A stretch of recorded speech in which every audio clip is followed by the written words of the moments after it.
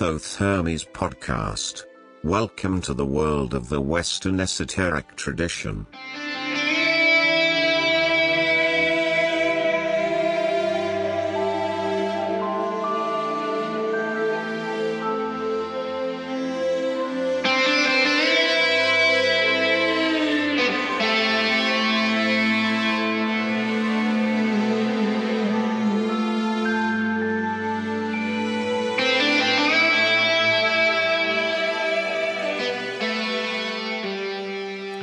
Hello, friends and listeners. Today is Sunday, 14th of June. And yes, I got it right this week. Okay, it is really 14th of June, the day that we released this new show. And this is episode number 23 of our season 4. And 23, that means next week we're going to produce number 24, which will be the last show in this season. But don't worry, we will just take 1 week as a break, and on July the 5th, season 5 will start. And I'm sure that not only season 5 will bring 24 other interesting episodes with interesting guests and great ideas of those guests, but also I will introduce a few new features. You will see, I will talk a little bit more about that next week. Maybe you should tune in and also listen to the whole intro next week to get those few news. Right, today on episode 23 now, which is called Living Philosophy, our guest will be Gary Lachman. Right, before we go and meet Gary, let me tell you a few things. First of all, let me say hello and welcome to those of you who are with us here for the first time. And of course, welcome back to all of you who have been here many times. So many times that some of the episodes now cannot stay available and on all podcast outlets anymore. I have selected a few which have been listened to a little less than others. So if you really want to hear all episodes or are looking for a particular topic, or also if you want to get the show notes of a particular older show, you have to go to the website. And that website, you will find it on thothhermes.com. That is thothehermes.com. And yes, on that website, not only you find all episodes plus the show notes, but you can also find a contact form to send me some feedback. And I really like feedback. So do go there, send me feedback via the contact form or via the voicemail, which is also incorporated on the website. There is also always the possibility to give me that feedback via Facebook or Twitter, or to send me an email at info@thothhermes.com. Oh, yes, I'm Rudolf. I am your host. I forgot to tell you that, for those of you who are new. Right, I'm speaking to you here from the outskirts of lovely Vienna. And I also need to remind you a little bit about becoming a patron of this show. We are at 34 patrons on Patreon this week, and that is great. There is another increase of 2 more patrons this week. Slowly, we are getting there, and I really am grateful for all of you who have joined as a patron. And if you want to do the same, you just go on the Thoth Hermes website and you click that Patreon button there, or you go directly on patreon.com and look for the Thoth Hermes podcast there. Both is possible. And if you're one of those who rather do a one-off donation than become a patron with a weekly small payment, in that case, there is also that donation button on our website, and you can always use that one. Right. I want to keep it a bit short today before we delve directly into the interview with Gary Lachman. And as always, of course, we also have some music to play for you. And this week I thought it would be nice to have someone back who has been a long-standing part of this show for 2 full seasons. And of course, she has also appeared once again intermediately, and I have played her music a bit over a year ago. But I think it's about time to have Wendy Rule back. Those of you who have been with me from the very beginning, you might remember that in the first 2 seasons, so for a full 22 or 25 episodes, Wendy was giving to us the great intro and outro music of this show. And so she was really part of the creation of the show, and I really enjoyed that, and I love her music. She was also interviewed on the very, very first episode. So she was done there in a short interview after the main interview. If you want to go back and listen, episode 1, season 1, guys, that's where you find her. And, well, Wendy, she released her latest CD in February 2019, so more than a year back. But she's very active on the web at the moment, also with some magical input she's doing on her website. You'll find all the links on the website of Thoth Hermes in the show notes, so you can find not only her music, but also her other doings. She's recently released a CD with meditations, which I personally find great. Elemental meditations that you can really use for your own meditation if you like that. And today we will play, as we did back in the episode with Bernard Alvarez, where he was our guest. I already played 3 tracks from her latest release, which is called Persephone. And today there will be 3 other tracks from that latest CD by Wendy Rule. Okay, so and that first track that we're going to hear now is called Dark Shadow. So now go and listen to our Wendy Rule with Dark Shadow. Enjoy.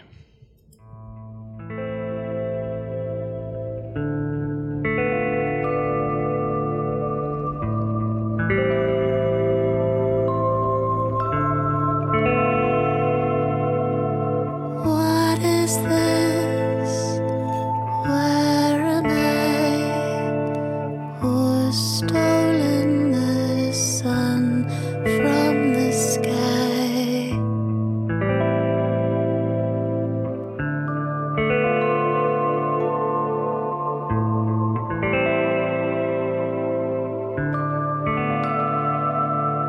Eyes are blind, hollow sound, strange echoes of underground, beating heart, all alone, lost fingers on weeping stone, cold the air, damp the ground. What is it that pulls me down? What is this? Where am I? Who's stolen the sun from the sky?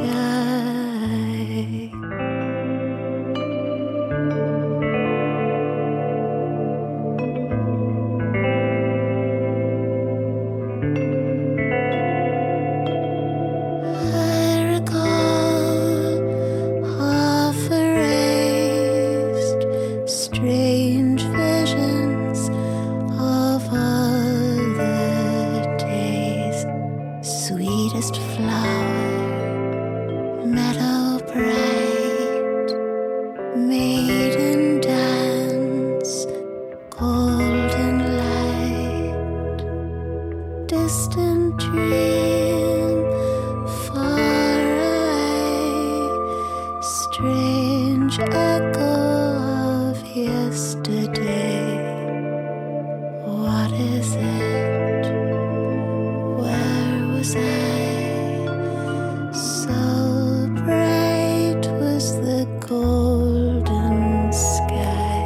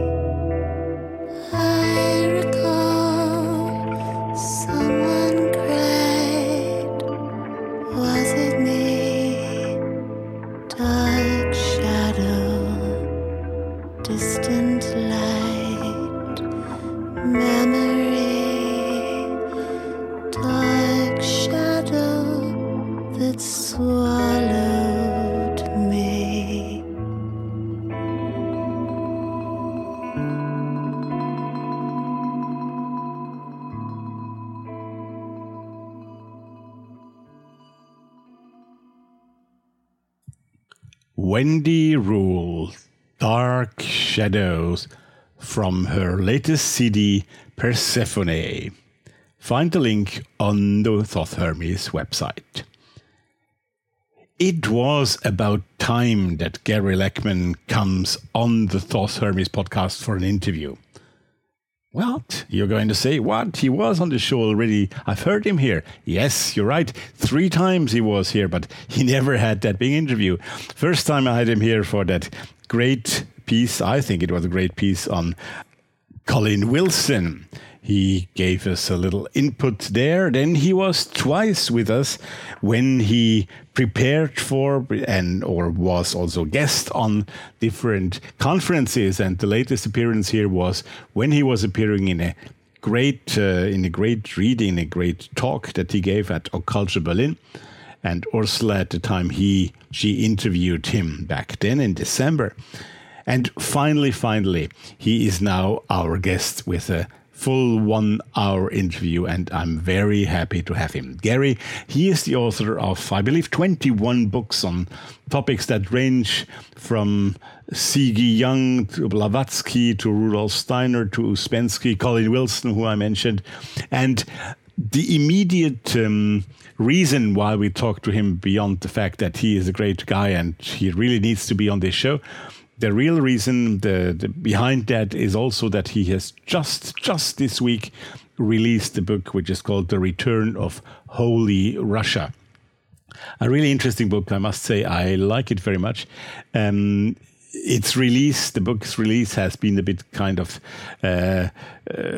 hindered by all that's going on with the COVID virus and that tragedy back there. I hope all of you are really healthy and safe. And if you are in sorrow or if you have people who are affected by that, well, I wish you all the best, and I'm sure everyone here listening wishes you all the best too. Back to Gary. Gary, so his book should have appeared already, I believe, back in March, and has been delayed. Now it's out on the market. It can be purchased finally, and I think you really should go and have a look at that. It's very interesting. We are going to talk about the Return of Holy Russia in the second part of the interview. In the first part, Gary is telling us a lot about his life, and those of you who know a bit about his life, they know also that he is member of the Rock and Roll Hall of Fame. Yes, indeed he is. He was member of that famous group Blondie in the 1970s, and well, of course, that has also influenced a lot. But before all that, basically before or immediately after Blondie, he did also studies of philosophy, and that's why this show today is called Living Philosophy. Because I think that Gary is one of those who, after studying philosophy, really made something of real life out of it. I'm not saying philosophy is dead, my goodness. No, I would never say that. It's a great subject, philosophy, but he really made a very lively and vivid thing out of it. He put his knowledge and his wisdom in books and on books on other people. His histories of Hermeticism and the Western inner tradition is really something that is worth reading. Well, go on his website or go on the Thoth Hermes website.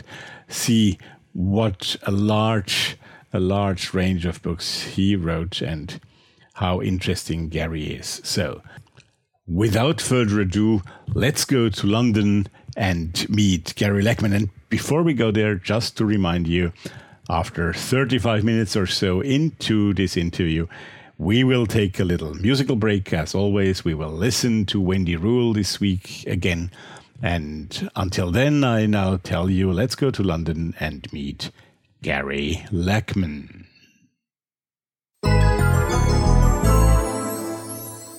Here comes the interview. I'm very glad to say hello to someone here on the Thoth Hermes podcast who I have had on this podcast already more than once, and it was always those short appearances. The very first time I remember it was in the episode that we did about Colin Wilson, and Gary Lachman, who is a specialist on Colin Wilson, then was kind enough to give us his opinion and his words about Clyde Wilson for that episode back then. Then we did 2 other meetings here when he was speaking in conferences that we covered. But finally, it is about time, Gary. Welcome on the Thoth Hermes podcast for a full episode, just not on anybody else, but on Gary Lachman. I'm really happy to have you here tonight. Hello there. Oh, my pleasure. Thank you so much for having me on again. No, of course. Gary, yes, I don't know if you know, but this 1 hour interviews that I do here, usually I start them with a question, which is always a bit similar for everyone. To cut the long story short, what made you the Gary Lachman that you are today? So tell us a bit about your background. Where did it all start? Of course, your life, many of us know, some of us might not, has had several lives almost, one can say. And, wherever you want to start, but of course then bringing us back to today here, what is making up the Gary Lachman that you are today? What has happened? Well, okay. I'm a late boomer. I was born at the end of 1955, and I grew up on comic books and science fiction and fantasy and horror films and all that. And then later on, obviously got, in touch with rock, whatever it was at the time in the early 70s.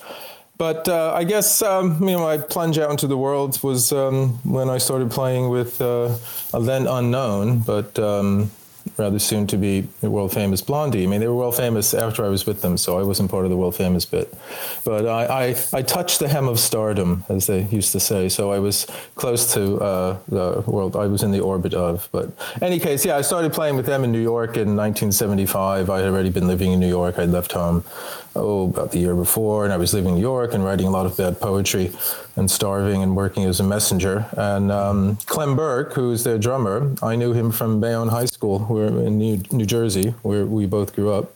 Yeah. And he used to have a band, and I used to carry his drums in, to the high school dances and things like that. And then he answered this ad in the Village Voice, and he wound up playing with Blondie before they were Blondie. Then they lost their bass player. He quit to join a group called Television, who were very big at that time, and he joined them because Richard Hell left Television he started another group called the Heartbreakers and all that. So this is all in this kind of time in 74 and 75 in New York. And then I auditioned and I started playing. And then when we were all living together in this very kind of rundown loft space on the Bowery. Almost cliche, isn't it? Well, that's what we were doing. We were, we did more than walk on the wild side. Put it that way. We were in that. I was in that world for quite some time. But my interest in the sort of thing I wound up having a second career about, which was much longer than my career in music. When we were living in this place, this loft space, there was a very wild, flamboyant artist who was basically renting out the spaces, the floors. And he was into Aleister Crowley, and he had a pack of Crowley's Thoth Tarot deck, which at the time was still relatively rare.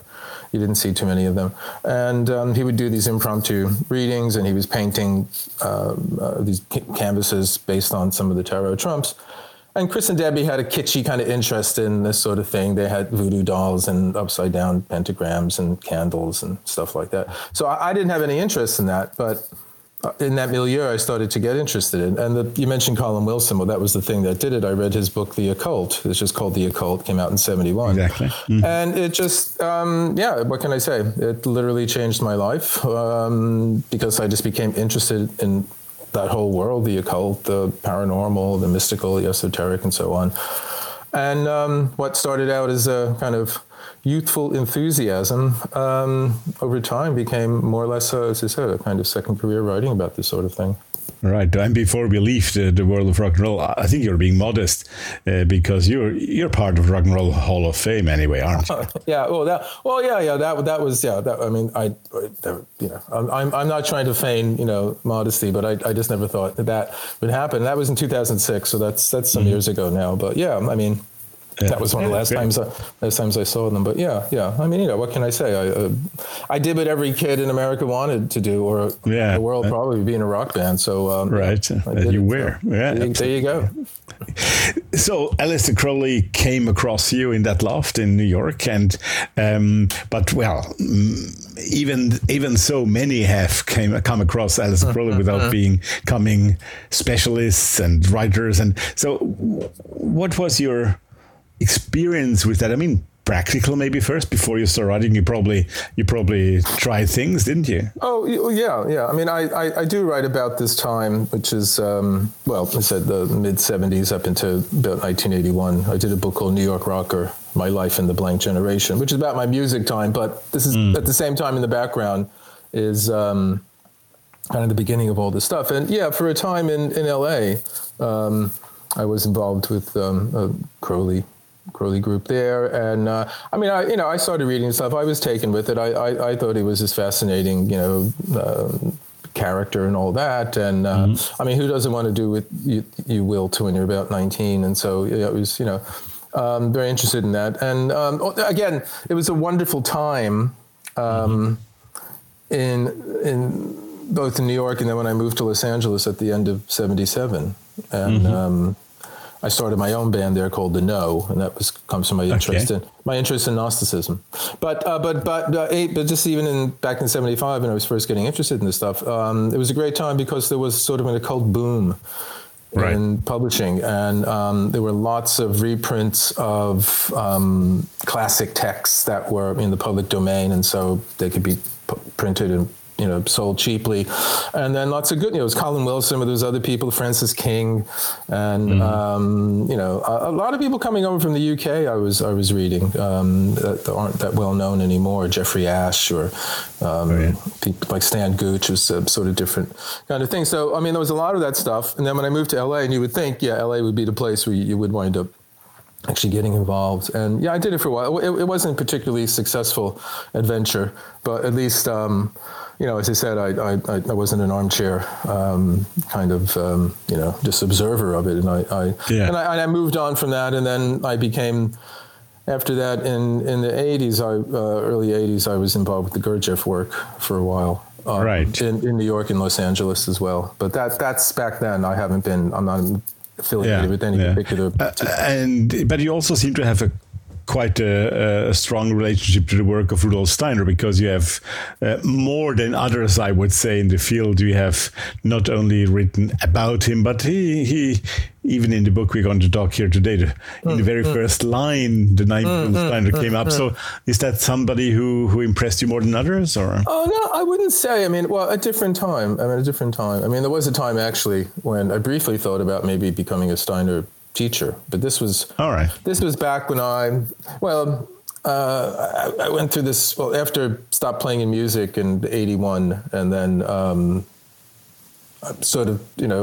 went and got a degree in philosophy after that, and then I was sort of like, what am I going to do? Because I wasn't quite suited for the real world, as it were. Why was that? Oh, well, I mean, I don't know. I guess I'm sort of more of a romantic kind of character than, that sort of. Although I'm rather practical when it comes to work. I keep regular business hours when it comes. That's the only way you can survive as a writer in any way.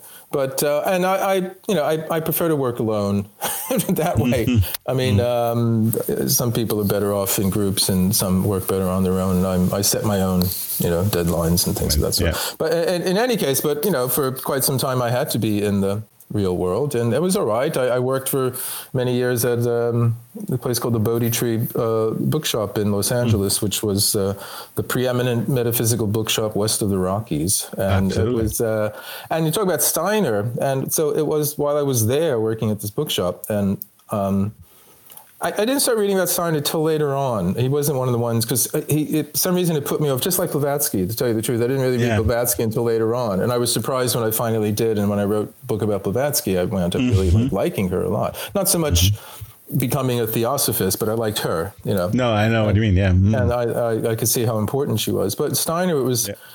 I mean, this story is, this is back in, say, the late 80s, and I was working at the bookshop, and I'd see this whole wall of, books by or about Steiner or his lectures and all this sort of thing.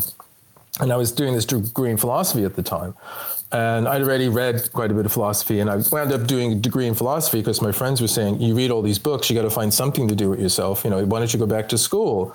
So this was when I was in my late 20s. And I said, okay, all right. All right. After, dropping out of, music and other things. And so I wound up, studying philosophy, and I enjoyed it, and I was very good at it. And I thought I was going to wind up teaching it. That was sort of the thing I was going to do then. So in the late 80s into the early 90s, that was my plan, and that was like everyone congratulated me on doing something so practical, from being a rock star or wannabe rock star to want to teach philosophy somewhere. I said, yeah, it makes perfect sense to me. It's a rare step, absolutely. It makes perfect sense. Oh well, my philosophy professors, they would say they can't believe that I was doing this. But in any case, it was sort of like, so I'm reading Hegel and Kant and all that, and then I see Steiner has written about them, and he's written a book about Nietzsche, and I'd already read a lot of Nietzsche. So I thought, okay, let me check this out.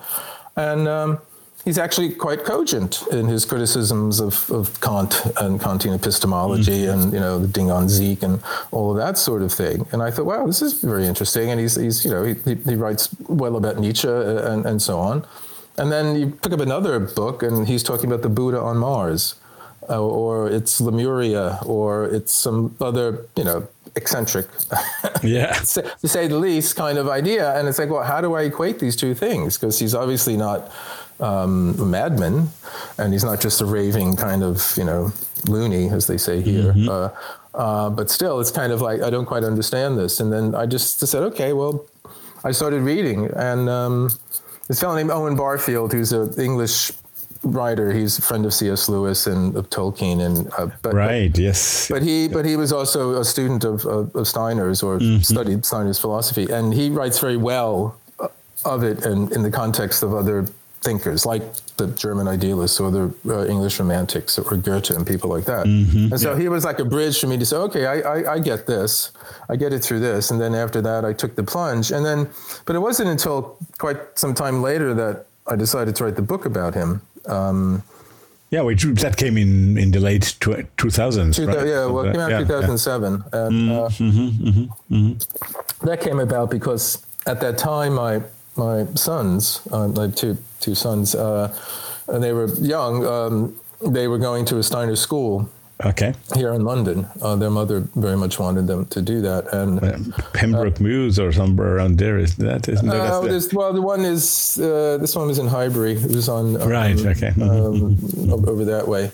And I realized that a lot of the parents who I met there, they sort of knew the Steiner school was a better, was an alternative to state education, and they know all the good reasons why they should go there, but they didn't really know much about Steiner himself. And I think a lot of them were put off that most of the books about him were sort of hagiographies, written by true believers, and they have this kind of, there's often a rather sanctimonious tone to them that if you're the least bit critical reader, that'll put you off.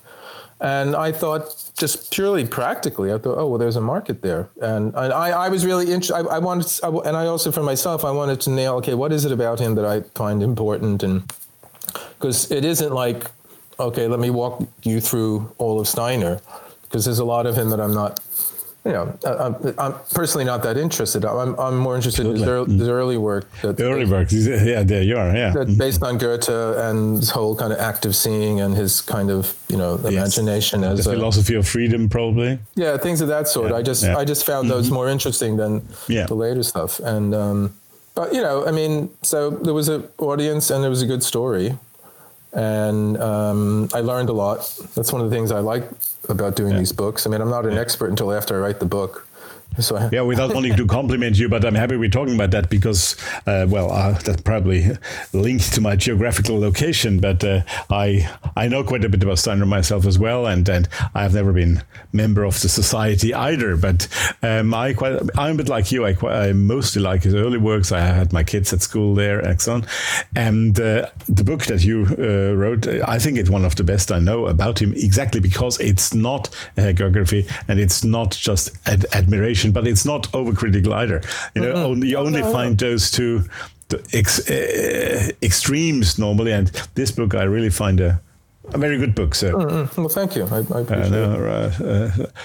Right, but what did bring you from the philosophy studies to writing books, and especially those kinds of books that you write different types of books, but let's say the ones that we are going to talk here today mostly. What did bring you? I think the first was on Wilson, or am I wrong? The first really bigger book, was that one? Well, it depends what you mean by a bigger book. I mean, the Wilson book was something I've been reading him since 1975, so Sure. But I mean, Secret History of Consciousness is sort of an overview of a variety of different non-productive, non-scientific, and but Secret Teachers. It's 2 books with "secret" in the title, but Secret Teachers of the Western World, which is that's a later one, right? That's a big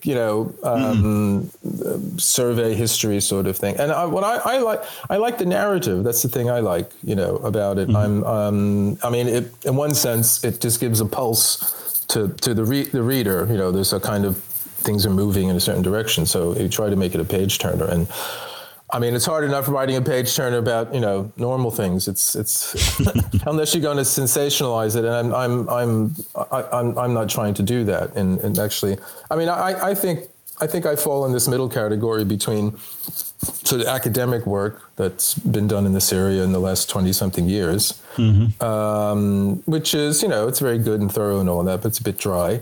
And then you get the occult, the sensational stuff that is, and it's not dry, but it's too, it's too sensational. And it's kind of like, I mean, I try to write the books that I liked reading when I first was reading about this sort of stuff, and everything else, it's something you learn from them, and they provide knowledge and information. They have a point of view, and there's certain ideas that guide and all that. But it's. I mean, I think we've lost that. I mean, the sort of professionalism and specialization that really took over sometime in the 80s, and then everybody had to have a PhD or whatever it is, or be a doctor or something to write about this kind of stuff. And it was sort of like, Colin was one of these people. I mean, another one, he didn't write about the occult, but he did write about parapsychology, is Arthur Kessler. I mean, he, in his later books, you even say Aldous Huxley or someone like that. I mean, someone who's not an expert, or they're an expert in many things, but it's this, I don't know how to say it, this kind of independent scholar who is not constrained by either having tenure or having to mention all of his academic peers, otherwise they'll write a bad review of the book, and I'm saying just that whole notion, the man of letters is kind of not trusted these days. I mean, one of the last ones who wasn't actually, not quite, because he was rather academic, was George Steiner.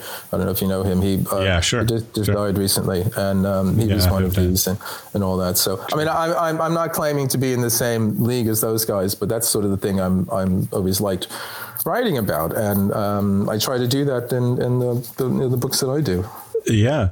Was Colin Wilson in that respect an example for you? I mean, not only by content, but also by his type of writing on the occult and that? Oh, yeah, no, certainly. Because what I found fascinating about the occult when I was reading, and again, I'm 19, and I'm just getting introduced to this kind of thing, is it wasn't a book about spells or, ghost stories or witches and all that. He was approaching it from an existential point of view about philosophy of consciousness and, these moments of, I later discovered his whole philosophy of the outsider, and by the outsider was his first book, but it is all about these individuals who, are deeply, deeply concerned about questions of meaning and purpose and all of that, and they have these flashes of moments of heightened, intense consciousness. And I said, yes, absolutely, that's what I want, and I've had a few of them already. So and that was the reason why I first got interested in Crowley too, because he's sort of talking about that. Sure. But then it just became too claustrophobic for me, because all roads The difference between the two is that all roads led to Crowley, and then Wilson, all the roads are going out. Oh, wait. Yes, exactly. They started going out into the world. I mean, you can follow the roads to Crowley, and they're fascinating in many ways. But after a while, it's kind of like you're in a closed system. I felt, and Wilson, it was like radiating out, and you don't have to agree with everything, but he kind of points you in lots of really interesting directions. And he's writing about other people's ideas, and he's in conversation with them, and so you follow up those leads, and you get well, what I've said in other talks. You get kind of liberal arts education. Exactly. He's with Renaissance Man of the Occult in that book, isn't he? Oh, yeah. And then the other ones, the mysteries, and he did in the late 70s, and there's one called Beyond the Occult that came out in the 80s. Yeah. And, they go over the same ground, but he's always opening up new things, and he's making new connections, and he's refining his own thought. And they're thrilling. And that's the thing, too. They're absolutely thrilling books to read about ideas, which I don't know anyone who's got that kind of voice or that ability. I mean, there was one review said he had the ability to make a telephone directory exciting. So it's sort of just that kind of great narrative style that I just find absolutely hypnotic. Sure, that helps. But I don't know if you can say that because you're maybe too much into it now. But 40 years later, is Colin Wilson still of the same value to you, or has that changed with all that happened in between? Well, I mean, we all grow up a bit, so it's you're in conversation with. Again, that's what I always want to.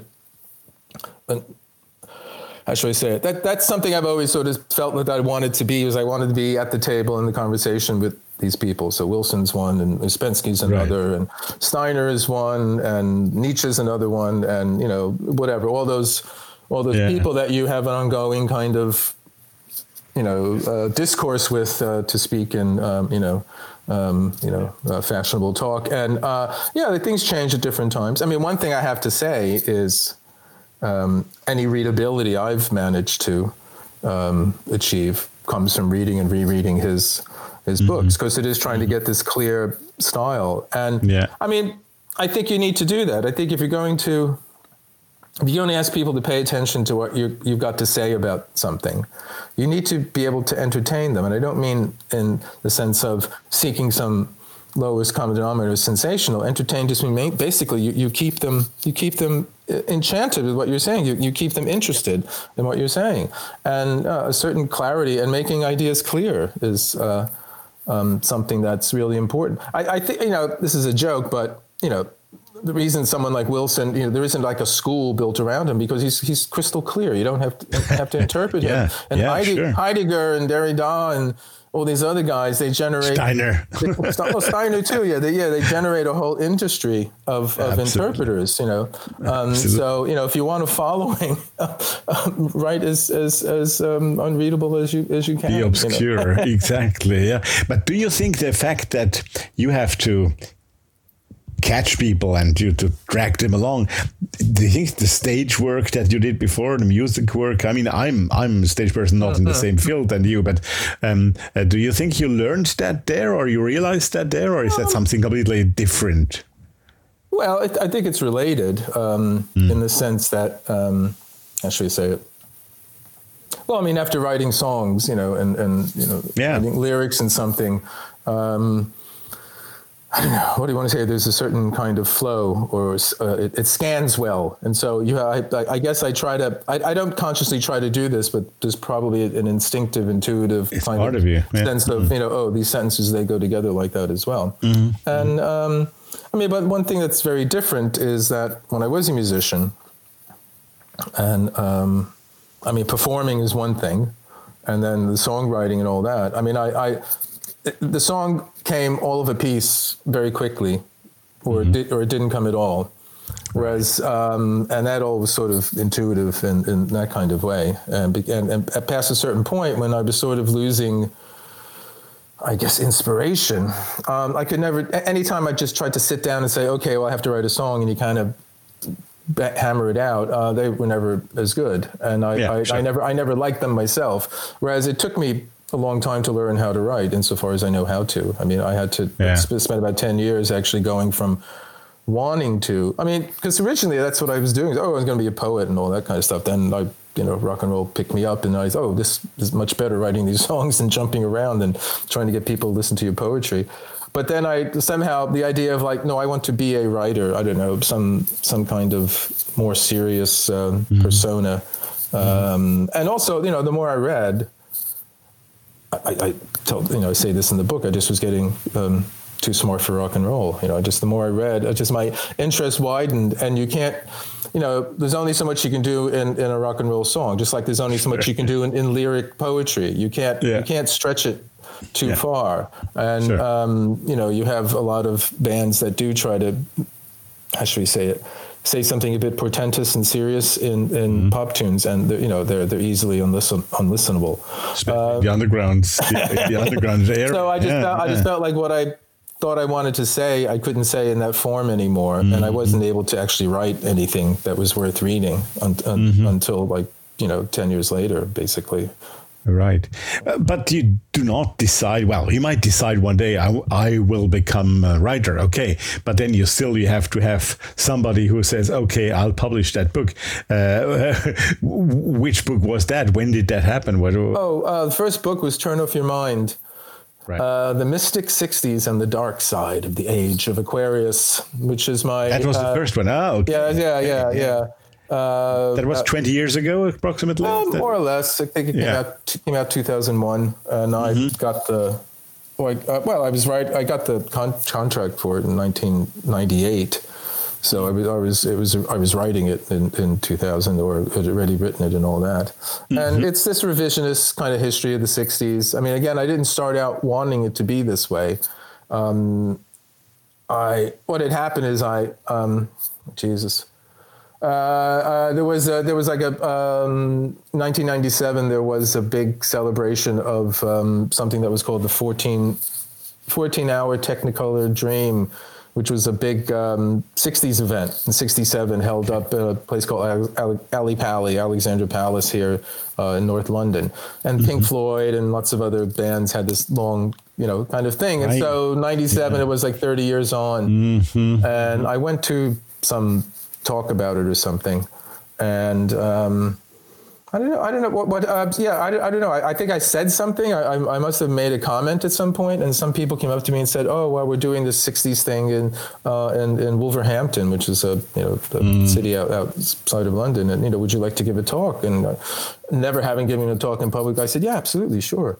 And I just decided, okay, I'm going to give a talk about the 60s about this thing. And there was this idea that the occult revival of the 1960s, and this was sort of a theme. And I said, well, you have the sexual revolution, and you have the drug revolution, and the political revolution, and the social revolution, but there was also the magical revolution. And it's true, the 60s, they were a decade that were all of the popular culture and a lot of serious culture as well were informed by these occult ideas. And the obvious kind of high watermark of that is Crowley being on the cover of Sgt. Pepper's, the Beatles album and all that kind of thing. Sure. And so, I mean, everybody knows this, but it has looked to me like, oh, yeah, there's all this stuff, but nobody's kind of put it together in that way from that. There's all these books on the 60s. And then as I started doing the research and reading about it, and then reading people like Nicholas Goodrich Clark, who I knew, he's one of the first big academic people in academic esotericism, and he did that book about what is it? The occult Nazis. I forget the exact title. Is he the one in Scotland who was in Edinburgh? No, he was in England. He was it was the occult roots of Nazism. I'm trying to remember. Brains. Right. Came out in the 80s, and it was one of the first ones about Ariosophy, or at least in English. And then he was running this program down in Exeter for a long time. That was one of these early universities who had a program in esotericism. Like there's in Amsterdam now, and and other places. So in any case, just reading about, and there's all this stuff about parallels between what was happening in Germany or the German-speaking world in sort of running up to National Socialism. Or going back, say, early the fin de siècle. So you have Monteverita, and at the early days of Ascona, and all of that, and then you also have all this Völkisch and Back to Nature, and a variety of different kinds of things that seemed people just had discovered them in the 60s, had already been going on back then, but sadly they seem to shift towards the right side of the political spectrum when you look at them, not on the left side. And so there was all this kind of strange resonances with, and that's still. I mean, I certainly came to see that's kind of the case. Not only that, there's I did a book about politics and the occult, called Politics and the Occult, strangely enough, about the fact that actually there's a kind of progressive left occult politics as well. It's not solely on the right, but a lot of it is. So in any case, so Turn Off Your Mind was sort of it turned into this revisionist history of the 60s, seen from this point of view of it being, it wasn't all flower power. There was a lot of, dark side. Obviously Manson is, and then, black magic and Satanism and all this kind of thing. And, and it was kind of tongue in cheek. And I also subsequently realized I was unconsciously doing, what Harold Bloom, the American literary critic, talked about, this kind of agon of anxiety of influence, where you want to do away with your Oedipal fathers in some way, So I kind of I haul Alan Watts on the carpet, and Castaneda and Leary and all these kind of people, and I'm sort of like. No, because I loved all that stuff. I read it. And I grew up during the 60s. I loved the 60s. I mean, 60s for me were, sadly you had, Vietnam going on, but, you had a lot of great pop culture. Definitely. And also in the UK, a lot of stuff was stripped over, obviously. But you kind of took often on the task, and not easy task always, to put also those big names as the...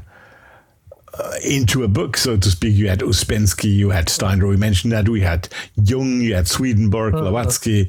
So, those are like those pillars. What did incite you to take them? I just became fascinated with them. After what I do, after Turn Off Your Mind, and I did that book, New York Rocker, about my rock and roll memoir. Yeah. Then I did this book, Secret History of Consciousness, which was a sort of overview. But then, the first biography I did was Ouspensky, and I did that because he was one of the first ones I read. I mean, he's most known as the most eloquent expositor of Gurdjieff's work, and he is. Gurdjieff, and Search for Miraculous. But he was the philosopher and thinker in his own right, and he wrote a lot about the occult, the tarot, and a variety of different sorts of things. And before I read his book about Gurdjieff and Search for Miraculous, I read his book New Model of the Universe, which has all this, stuff about the fourth dimension and the eternal recurrence and things on dream. And it's a big compendium, because he has these different essays and chapters on lots of different, the tarot, the Superman, there's all different chapters on things. And it just, and he's talking about esotericism, the idea that there's this hidden knowledge that's not available in the mainstream, but it's still being taught in these schools. And this, I want to find one of those. And, so again, there's some 20 years old. It just was, it just was very, very exciting, and then when I got to know, and again I was involved in the Gurdjieff work for some time in the early '80s for about 4 or 5 years, and what I felt was that in the long run, I felt that Gurdjieff didn't really understand Ouspensky, and I thought Ouspensky got a lot of bad press, ultimately in kind of that fourth way world, because he's seen as someone who's too intellectual and didn't really understand. Right. Gurdjieff is more of this, well, not quite the crazy guru, but in that kind of category where he's not, he isn't systematic, and it's not this kind of logical, almost scientific approach that Ouspensky had. It's more live, improv and live and all that. From the belly. Yeah. And I just felt like he got a lot of bad press. And so I thought, and there's lots of books about Gurdjieff, but there's hardly any about Ouspensky. So, and he was a hero. So I wanted to tell his story. And it's not a hagiography. I mean, I try to bring out places where I think he was wrong. And it's very, very sad that he wound up drinking himself to death, basically. And then again, I like that I think in some ways I might be a frustrated novelist, but I can't make this stuff up. I can't make this stuff up, but I like the lives of these people. And, and you see the ideas in action. They have these ideas, but their life was, an engagement with these ideas. So it's kind of living philosophy. They weren't armchair philosophers or armchair mystics. And Steiner's the same way, and the other ones. And then once you do one of those, and, I forget who said it, but somebody said, like, once you write one book, you write another, and then another. You just get used to doing it. And it became actually the way I was making a living. Living from advance to advance, doing lots of talks, writing articles, lots of journalism. I was doing book reviewing a lot, not for some time, but there was a time when I was doing it a lot. So it just turned into something that, and I always wanted to do it. So here I am. We will, of course, come back in a few minutes to talk more to Gary Lachman about his life, his background, his ideas, and then, of course, also talk about his new book, The Return of Holy Russia. And in the meantime, while we are taking this little break, we are going to listen to Wendy Rule again. Wendy has released her latest CD in February 2019. It is called Persephone. I think it's a very special style, very different from what we know from her before. And the second song that we are going to hear now is called Hollow. So this is Hollow, a song with and by Wendy Rule.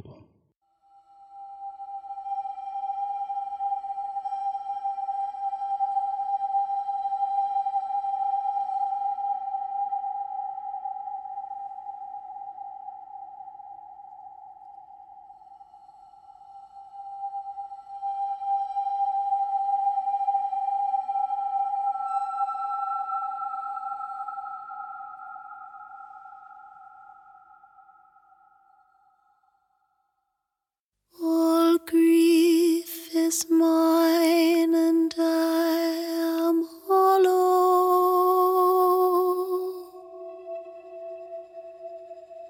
I am parched with pain and cannot swallow.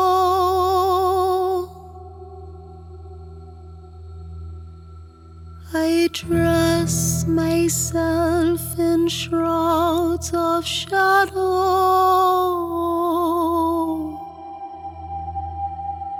and lay my head upon the ground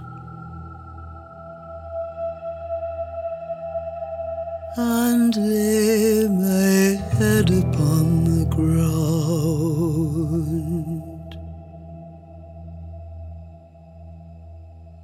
All grief is mine, and I am hollow.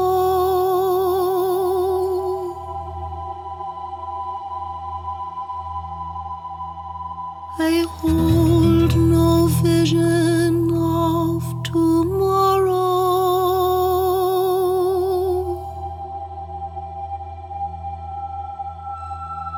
My child has wandered to the meadow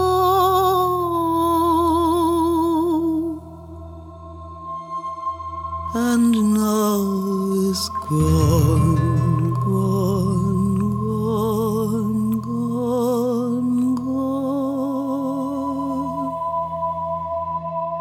and now is gone. For all this joy, for all this light, for all this peace, for all this day will follow night, for all this golden as the flower, for all this fate on them has smiled, for all this hope, but not the mother without child. but not the mother without child.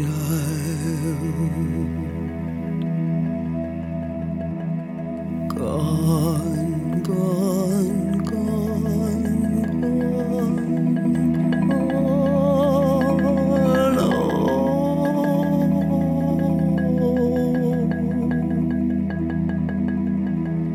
Gone, gone, gone, gone, gone.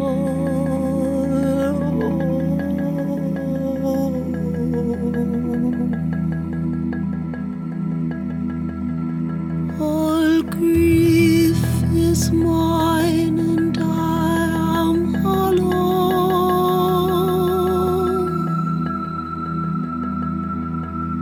The field was ripe, but now is fallow.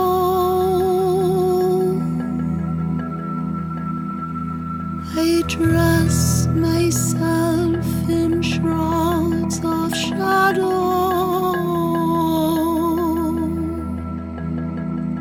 and lay my head upon the ground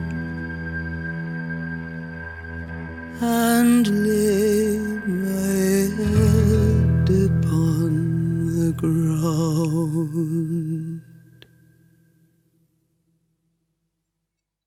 Hollow, a song with and by Wendy Rule from her CD Persephone. And now let's go back to speak with Gary Lachman, where we have lots of things to discuss now and further. They'll go more into Gary's ideas and also into his future plans, and I think there are quite a few interesting out there. And we're going to talk about his book, The Return of Holy Russia, why he wrote it, what inspired him, and what was so important for him to write that book. At the end of this interview, as always, we will immediately play our third piece of music. And this will be another song from Persephone by Wendy Rule. And this third song we're going to hear today is called Eleusis. So maybe we will learn something about the mysteries of Eleusis by Wendy Rule. We'll see. But now, back to Gary Lachman. When did you move to London? Beginning of 1996. Right, but that was not related to that kind of approach in your work, or that was just another matter, right? Oh yeah, well that's a whole other story. I mean, I wound up living in London because the life I had in Los Angeles collapsed and it all kind of exploded in front of me. And sure, our marriage fell apart, and then I was working. Yeah. I was working actually for a while as a science writer for the University of California in Los Angeles. Oh, really? I should never have the job. But I mean, the story about that is, again, this was during this time when I was writing articles and book reviews, but I was still either working at this bookshop, and then I was thinking, well, I want to do something more than work at the bookshop. It's nice here and all that, but I want to use my mind more and be creative and so on and so on. But I couldn't, I wouldn't yet have been able to make a living just from writing. And even now it's hand to mouth. It's not easy. I'm sure. And so I still had to find some kind of work, and I didn't know what to do. At one point I went back to university and I was going to get I was doing graduate work in English literature, and I was going to teach English. And then I just hated it when I was back in graduate school. It was just I was a fish out of water, and I was all deconstructing this and feminist that and post-colonial that. And it just, all those things are noble pursuits on their own, but they're not for me. I couldn't find a place. And so I after a year, I quit that. And then I tried to write a novel for a year, and it was apprentice work. And I gave readings at different cafes in LA. This was a time when LA discovered cappuccino and espresso in the early mid 90s, and everyone was pretending to read Ulysses or Proust at these coffee houses. But then that didn't last, and I had to get work. And my wife at the time, she saw an ad in the LA Times that UCLA was looking for a science writer, and I had written some articles about pop science or chaos theory or something like that, book reviews, and she said, apply for the job. And I said, fine, I'll never get it, and I'll get her off my back. Yeah. And so I sent them in some stuff, and short story is they got back to me and said, when would you like to start? Really? So, good. That's fun. But, you know, I had this, it's a kind of typical story because I had this, you know, in normal terms, a great job, you know, well-paying, had my own parking space and office and all that kind of thing. But I just wasn't happy. What I really wanted to do was write about these sorts of ideas. So it all collapsed. And then when I turned 40, I came to London. And I'd met some people from London sort of fall of 95 at, of all places, Český Krumlov, which is this little village in, relatively little in the Czech Republic. Right. I was there for a conference on the Rosicrucians. That was. Isn't that the place where Barton lived? Oh God, who's the one? Rosberg, Prince Rosberg was. Okay, well, I'm not name right now. Yeah. Mm-hmm. But he met, it had. I'm trying to remember the exact thing, but there was a Rosicrucian conference. Yeah. And people like Jocelyn Godwin, Nicholas Goodrich Clark. Robert Bly, who was very big at the time, he was there. Christopher, quite a few other people were there. Adam McLean, who's an alchemist. And I was writing some articles for a magazine called Gnosis in the States that doesn't exist anymore, and they were sponsoring this, and there was a place called the Open Center in New York that was sponsoring it as well. So I just wound up going, and I met some people from London there, and they said, well, if you want to change the scenery, you can come to London, hang out with us for a while. So I came at the beginning of 96, and I just wound up staying. So I've been here ever since. Good for you. Yeah. Well, let's now maybe turn to one of the various reasons that we meet here today. There has been a new book. Well, as we have this interview published, it's hopefully now really well distributed on the market. But Corona, of course, kind of held it a bit back. We were all waiting for that new book of yours to appear, and it's called The Return of Holy Russia. And that's quite a subject in general, and also the way you treat it, I find it extremely interesting. So maybe you want to give us just very briefly an overview on, before you tell us what inspired you to write it, what is this Return of Holy Russia for you? Because actually the return comes at the very end. The last chapter is also called Return of Holy Russia, but the whole story of the last probably 150 years that leads up to that return, that's what is mostly interesting you, isn't it? Well, yeah, I guess. Let's see. The book, what's it about? That's a good question, because often you write this thing and you think, well, actually, what is this about? Because to tell you the truth, I think, how did I wind up writing a history of Russia? It's very strange. I wound up doing this in the first place. But, well, it's hard to say what it's about without saying what sort of prompted me. No, go ahead. Go the way you want to do it, of course. The previous book, Dark Star Rising, which was about the occult politics around Trump and so on, some of that dealt with things happening in Russia.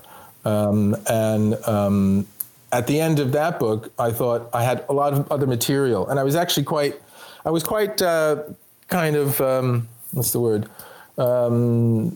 Interested and hepped up about this notion of Eurasia, which is this idea that there's this new civilization arising up out of Russia, and it's called Eurasia, and it's going to sort of be. Rudolf Steiner was also talking about the lot, right? Yeah, so not necessarily Eurasia per se, but he was talking about this new kind of cultural epoch coming out of Russia, and other people as well, and all that. But in any case, so I thought, I have a lot of material left over. Maybe I can do something with that. But then I thought I didn't want to write about that per se, particularly. But then I saw that there was an article about Putin back in 2015 at the annual meeting of United Russia, which is the big political party there. And he had given a reading list to his regional governors. And on this reading list were some these Russian philosophers whose work I knew. One was Nikolai Berdyaev, who's this Christian existentialist.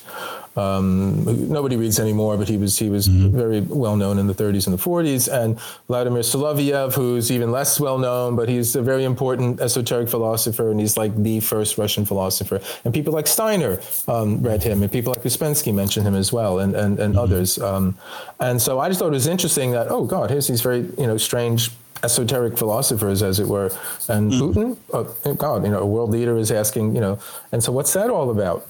And then I saw the response from Western critics, and they were basically seeing it as a very jingoistic sort of attempt by Putin to promote these philosophers who had this kind of what we would call Russian exceptionalism, the notion that Russia has this peculiar messianic destiny in world history and so on and so on. And to some extent, yes, that's true, but not exactly in the way that they were presenting it. They were presenting it in a much more overt political kind of way. At least with Berdyaev and Soloviev, it isn't really the case. So I thought, well, yeah, it's kind of understandable or typical that this would be the response, but I thought, it's not very good because, whatever Putin's reason might be for, saying his governor should read these guys, they're worth reading on their own. And they came out of this period called the Silver Age, that not too many people in the West know, but from about 1890 to about 1920, more or less, there's this fantastic time of creativity, art and music and literature and so on, but also in the esoteric and the occult and the mystical and magical and the spiritual and religious and so on and so on. And it seemed to promise this, kind of cultural epoch. You mentioned Steiner saying this. It seemed to have the promise of some kind of new age, dare I say it, some way that would compensate or complement the increasing materialism and reductive and utilitarian and severely practical sensibilities of the West. But then it got crushed by the Bolshevik Revolution. It was before it could, fulfill its promise. But now, 100 years later, Putin seems to be trying to bring that back in. And for whatever reason, it's mostly because Russia's been going through a personality crisis, an identity crisis for quite some time, and rightly so. They're trying to, grab hold of something that can give them some sort of direction and narrative. But at the same time, I was aware that Putin had been presenting Russia as this last bastion of traditional values, and the idea that the West is just completely deteriorated into this complete kind of global marketplace where everything is, up for grabs. Everything is negotiable. You can have everything your way. Have it your way. Well, you can have it your way in the West. Anything you want, whatever it is. And Russia's it's like, we stand for traditional, family roles and traditional gender roles and traditional social hierarchy and all that. So that was like the new Cold War. And so it's like, yes. So and I wanted to know, where did this holy Russia idea come from? Why is Russia holy? And that was just for me. And then after doing all the reading, once I started going, it just started writing. The first couple chapters are introduction. Here's like the basic ideas. And another character I talk about is this notion of Russian man. Who's this, completely, contradictory character who's able to bicephal almost, right? They're able to hold both kind of brains going on 10 at the same time, and everything's kind of turbulent and contradictory and full of all these oppositions, and it's this whole antinomian beyond good and evil, or sort of thing, Rasputin the holy devil, the things together like that. And so this was something that's not, we don't like that sort of thing in the West. It's too crazy for us. So it was. I said that's kind of like the first couple of chapters, sort of setting the tone and introducing the character. Then I just found myself writing this narrative about it, and I just couldn't stop at one point. So it was like, well, I just got to pull this up. I got to pull this back up to Putin today, doing this, and for myself, it was an education because I didn't know. I knew hardly anything about Russian history aside from around Rasputin and the Romanovs and the revolution. That's the period that most well-read people have some idea about. But so much of the other stuff I didn't really know, and it just was fascinating to learn about it. So it was an education for me. At least I hope I can pass on to the readers the interest I had in discovering, all of this stuff, because it's full of so many fantastic stories and characters and dramatic, contests and crises and things of that sort. Oh, absolutely, and I think it's very important because it shows to me, a completely new facet of Russian history, where things you don't usually hear in the regular history books, of course.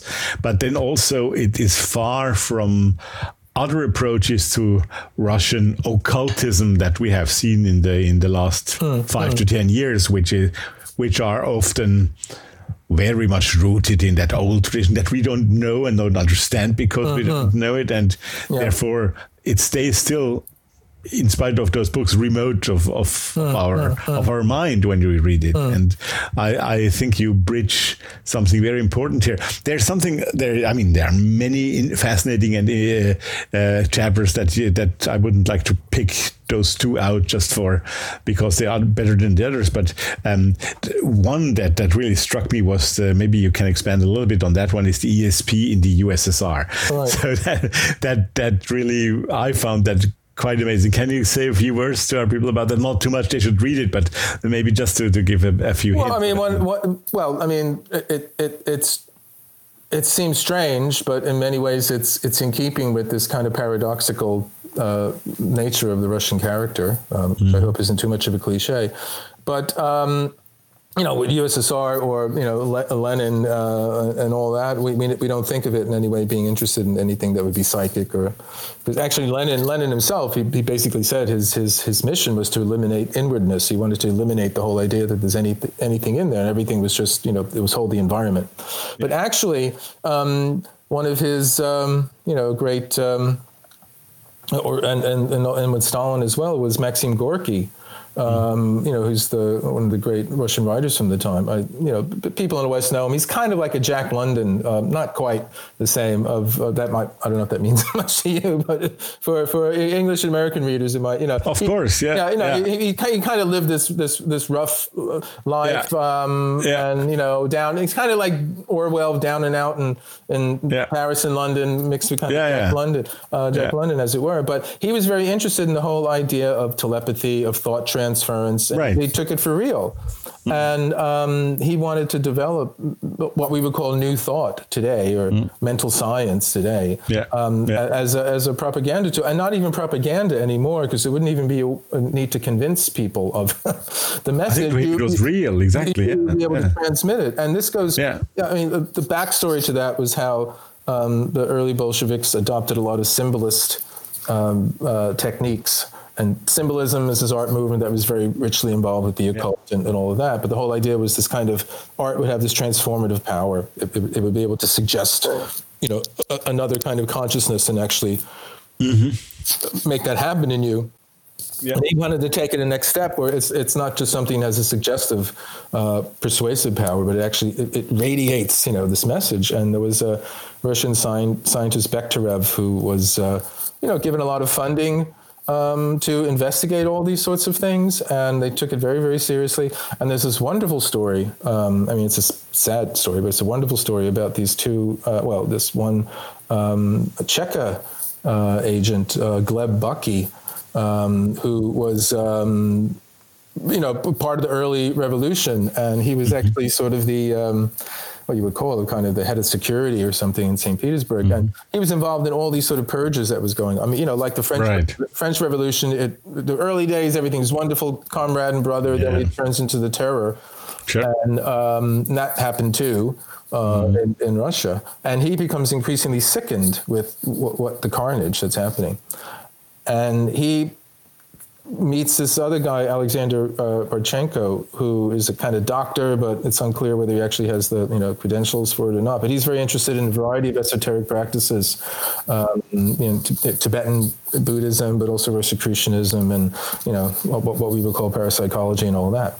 And it's a long story. It's told in a wonderful book called Red Shambhala, and it's in the long run they try to get funding for an expedition to Tibet because they want to be able to bring back the spiritual wisdom of the Tibetan Buddhists there, so they can actually use these practices in order to make the revolution what it should be. Rather than this carnage, a real true brotherhood and real true union and harmony and all that. And also that they believe that the yogis there have what they call this kind of super science.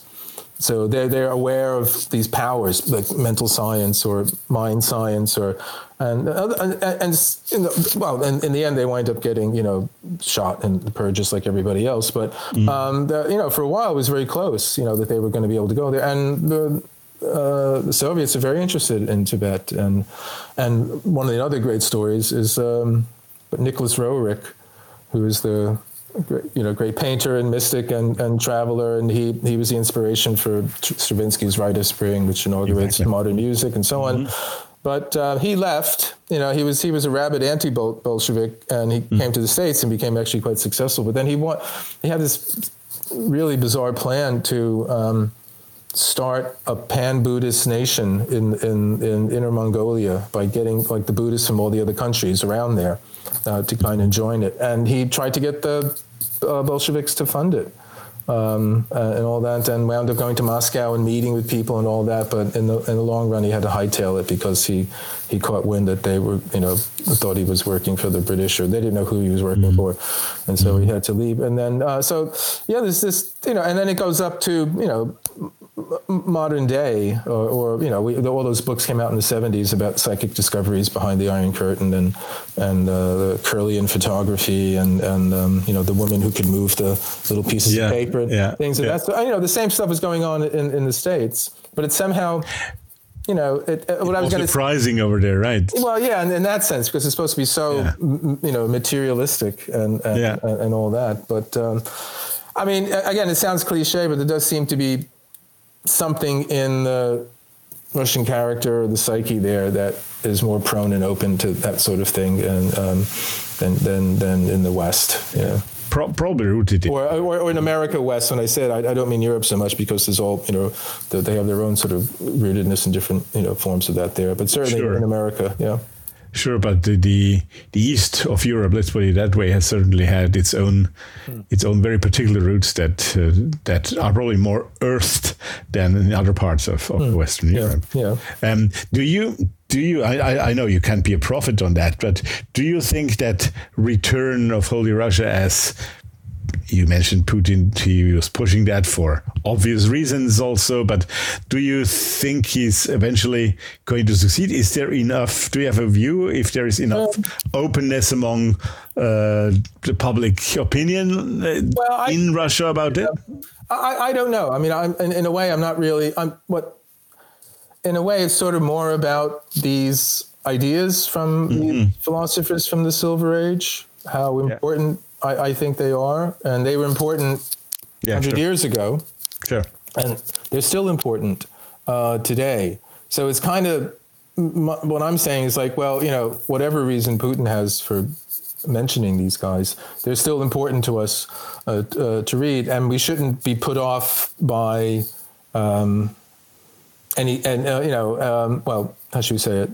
We shouldn't be put off by Putin suggesting reading them and to say, oh no, they're horrible because why are they important? They're important because what the essence of Russian philosophy, which is very, very strange because it doesn't really play by Western rules, because it's not concerned with logic or epistemology or how do we know things and all that. So it's concerned with what is the right thing to do. Or what is truth? Not in a factual sense, but in this kind of value, or the good, the true, and the beautiful. As Plato told us to pursue.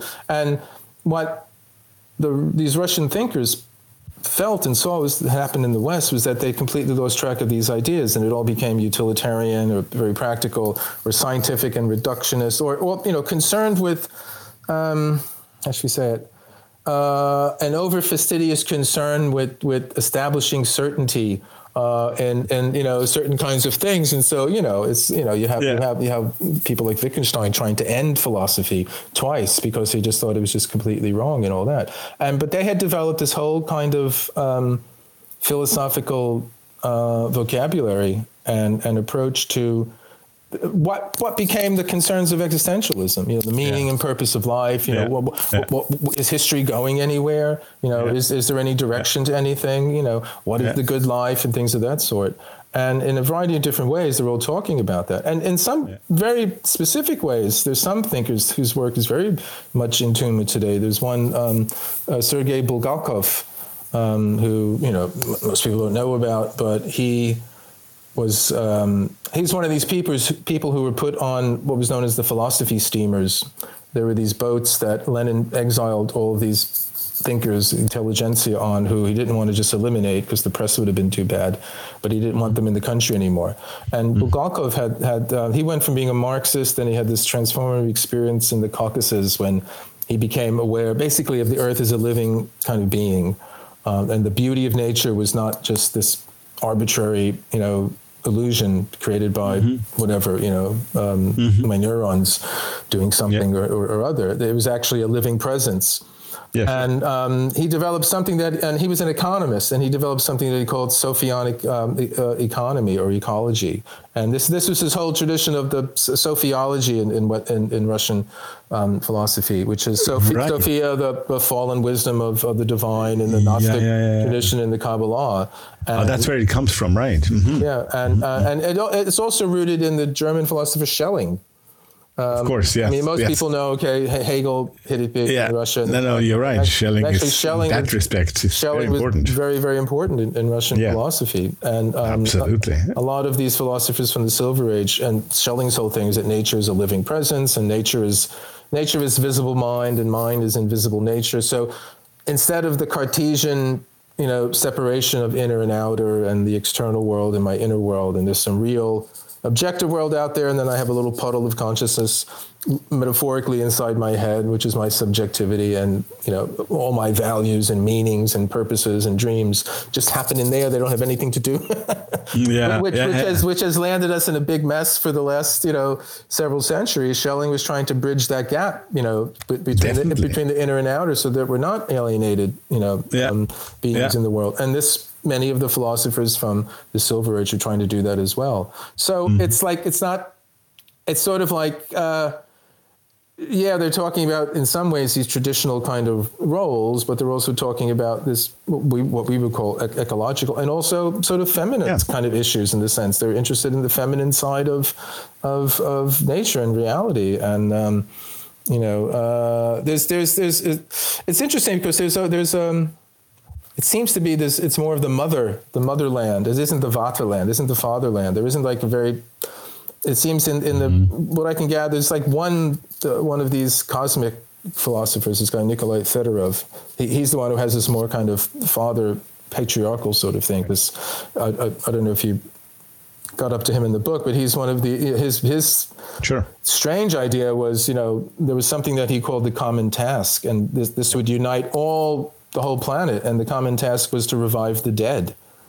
And he didn't know how we were going to do it, but he knew that if we once realized that this was something that everybody could get behind, we would unite everyone behind this common effort, and all the world's ills, you know, would dissolve just through that. And then, you know, we would bring back the dead. And then because we brought back the dead, we'd have to find some place to put them, because the earth would, you know, soon be overpopulated. So we had to go out into outer space.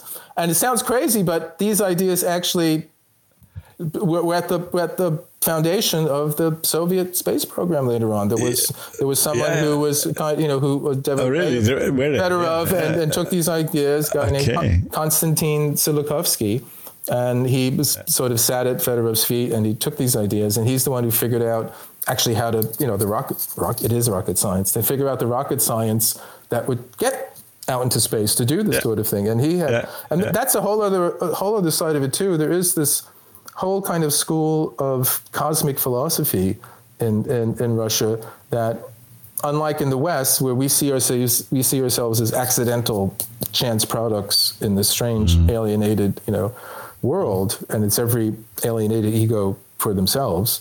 They see it more as this humanity is part of this cosmic process. It's a part of the earth, just as trees and clouds and lakes and mountains are. We're not something unique and special. We're part of this kind of, and they try to link it up,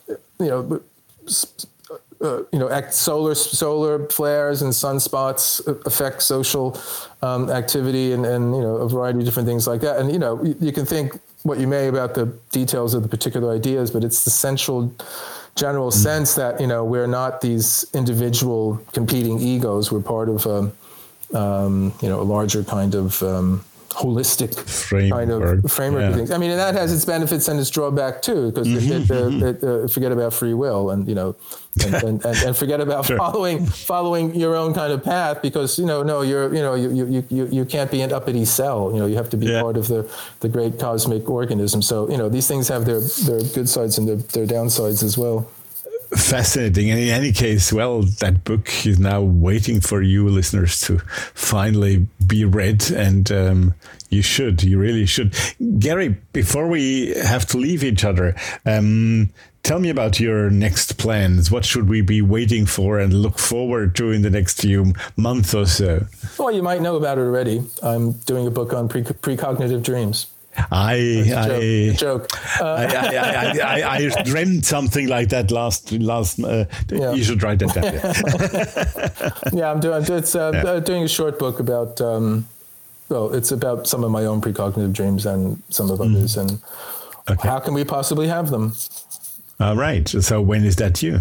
I'm still working on it. So it's still a precognitive dream. Yeah, I mean, I have to deliver it sometime this year, so I would say sometime next year. Right. Let me see. Right. Yes, I predict sometime next year. Very good. Well, Gary, it was lovely to have you here tonight, and it was always such a pleasure to speak to you. Finally, we did that one, and I hope it wasn't the last time we met on the Thoth Hermes podcast. Thank you for your time. Thank you for being with us. Absolutely, my pleasure. Thank you for having me on.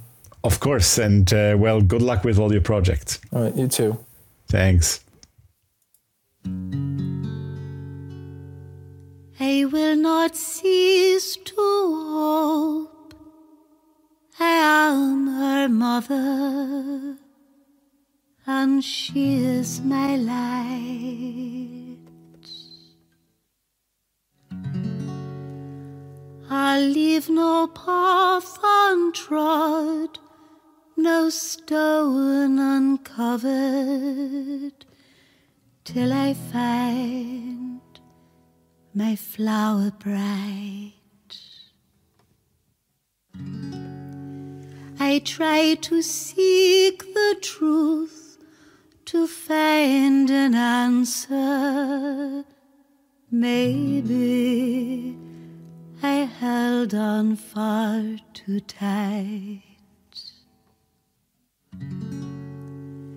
Maybe she slipped away and chose a lover, as other girls do every night.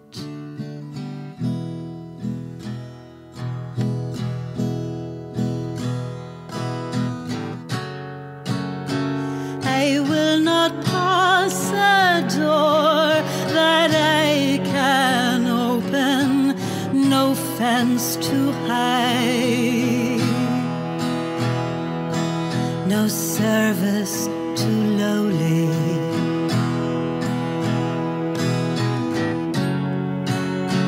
I wander many days and many nights, hide my face behind my eyes.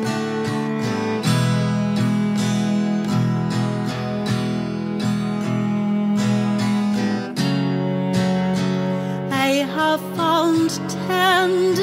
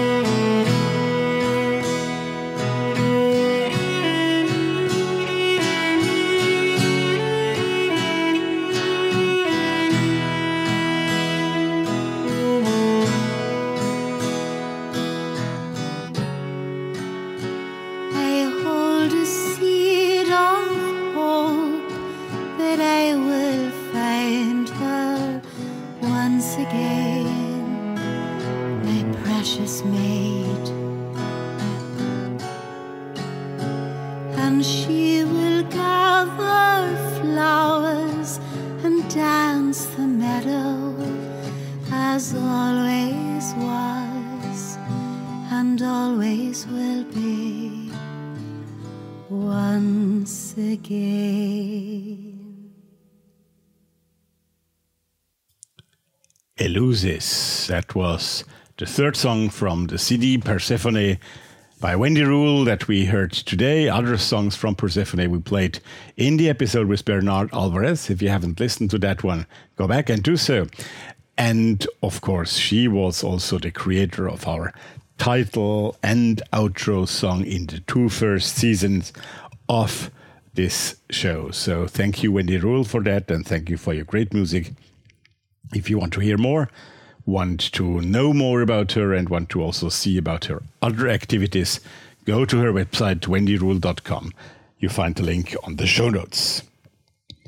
Right, guys, I think this was a very, very nice talk with Gary, and I'm glad we finally did that, because it was about time. He has so much to say, and he's such a charming and interesting guy. I really like to talk to him, and I hope you enjoyed. Well, that's the end of today's show. Yes, and I thank you all for being with us here today. Thank you for listening. It was great to have you, and I will enjoy having you back next week on June the 21st. That will be the last show of this season 4, episode number 24 of season 4. It's amazing how the time flies. We just started that season in January on the first weekend, and here we are already in the middle of the year and at the end of this season. I am already looking forward to creating a new season for you, and I have already done a lot of planning, even done a few interviews already, and I am sure there are lots of interesting things for you there. You're gonna like it. For now, I will just let you know what comes to you next week. Next week, my guest on this show will be Thomas Vincente. And Thomas Vincente, he is the author of that great book, The Faceless God. It's a question about diabolism. Well, I don't tell you much more. The Faceless God, just Google it, you'll find it. And the exciting thing about that interview, next to all those exciting things that Thomas Vincente has to say, is that it is his very first podcast interview. He has so far refused to do podcast interviews, and I'm very happy and a little proud that he accepted to come on my show. And I think you should be also very happy and a little proud that you are going to be his first audience on a podcast. Right. And, well, that's about it for today.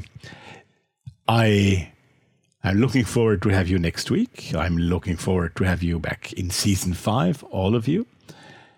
And for the time being, the only thing that I can say is, take care, stay tuned, hear you soon.